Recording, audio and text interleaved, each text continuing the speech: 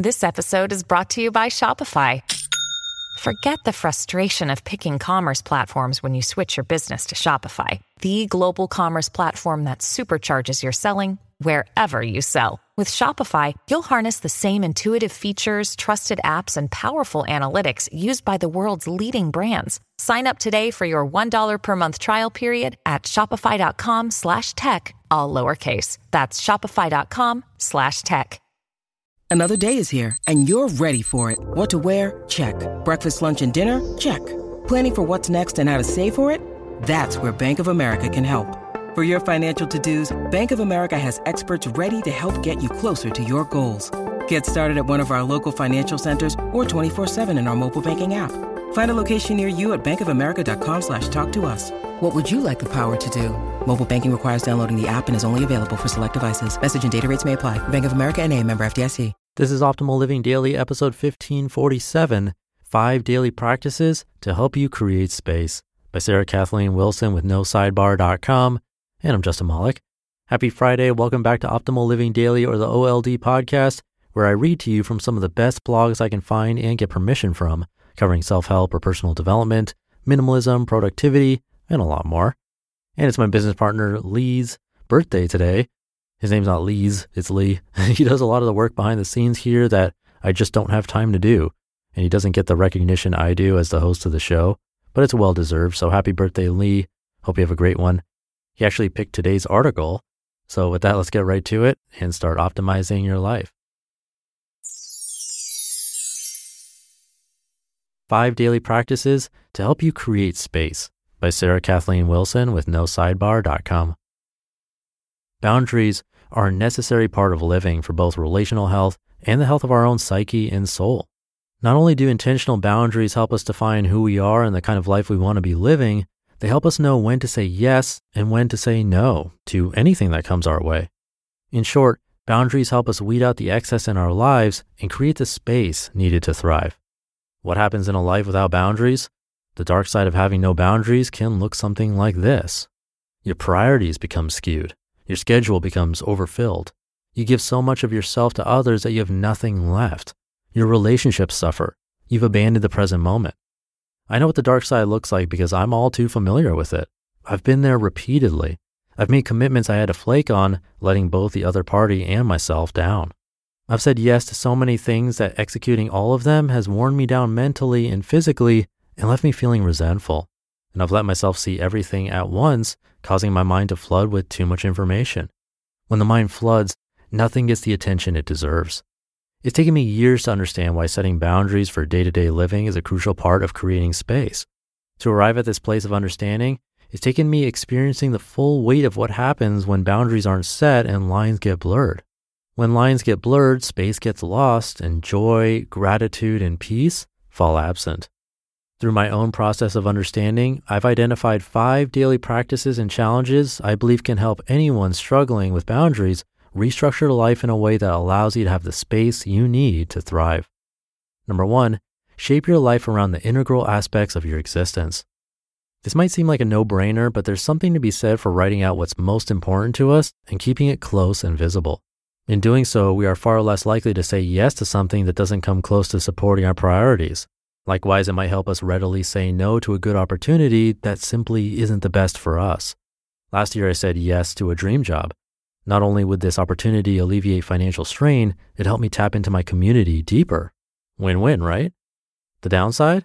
It demanded more of me than I could give. As a result, my relationships took a beating, as did my creativity and my physical and mental health. At the end of my days, I came home a burnt-out shell with nothing left.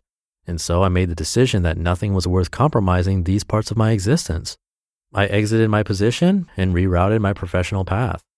Challenge: if it doesn't support the integral aspects of your existence and breaks you down more than it builds you up, gently remove it from your life. Number 2, find balance, not burden, with social time. Depending on the season, I easily find myself jam-packed with social obligations or isolated and hyper-focused. Neither extreme is healthy. When I'm going from one social obligation to the next, chances are I'm feeling a sense of guilt or restlessness when I acknowledge the productive quiet time that isn't happening. Likewise, when isolated, I'm not connecting with or finding context within my community. Finding balance in social time is tricky, but it is possible. Though it might seem elementary, a simple rule is to book yourself for 1 or 2 social engagements per week.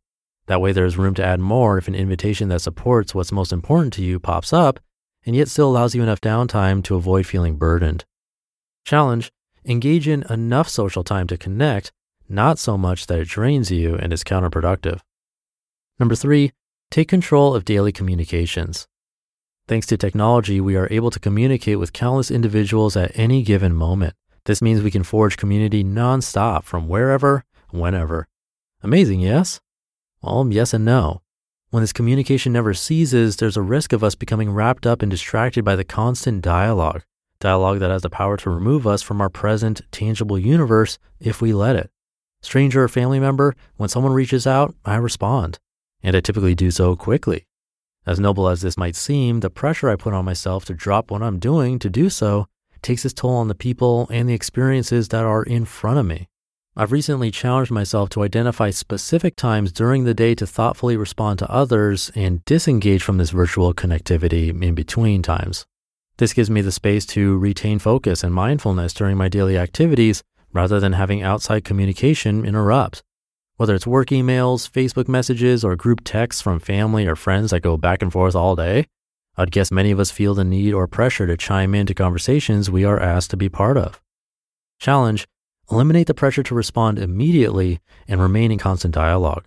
Instead, give yourself the time and space to respond thoughtfully during your designated time period.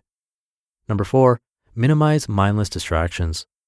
Calling Netflix the enemy of mindfulness might be going a stretch too far, but you don't know you have a problem until you've tuned out of life and tuned into entire seasons of shows repeatedly. When you're not someone who usually watches TV, somehow this mindless act becomes all too easy to justify. While we as humans need an escape every now and then, there's a difference between positive escape and going to mind-numbing places over and over again. Maybe for you, it's not TV. Perhaps it's scrolling through Instagram feeds or having countless tabs open on your computer that derail your focus. Whatever it is, ask yourself if it's helping you engage or disengage. If the answer is disengage, reroute. Challenge: find whatever distracting rabbit hole you are falling down, climb out, and say enough. And number 5, take back sacred you time. I know, you might be thinking nothing is sacred anymore. I realize most of us have an abundance of responsibilities, be it long work days or caring for small humans. However, every single one of us can identify 30 minutes in a day to have sacred us time that'll leave us recharged, refocused, and empowered. Working from home, one might assume that I naturally have nonstop sacred time. The truth is, much of my day is spent going from one thing to the next if I don't mindfully stop myself. Generally speaking, my sacred time for thought and connecting with my inner self comes when I get out of the house and go for a run and mindfully put one foot in front of the other, following my breathing, trusting the process. Sacred time doesn't have to be a physical activity. It could be powering down your computer and sitting quietly with a pen and paper for 30 minutes of reflective expression. It could involve working on a creative project that's for you and only you while your kids are sleeping. Whatever it is, this time should be all about you and what your heart and soul needs. Challenge: give yourself the sacred time you need for your own peace of mind and renewal of the spirit. Having this time will put you in the best position to set intentional boundaries for the rest of your day and all the days to follow.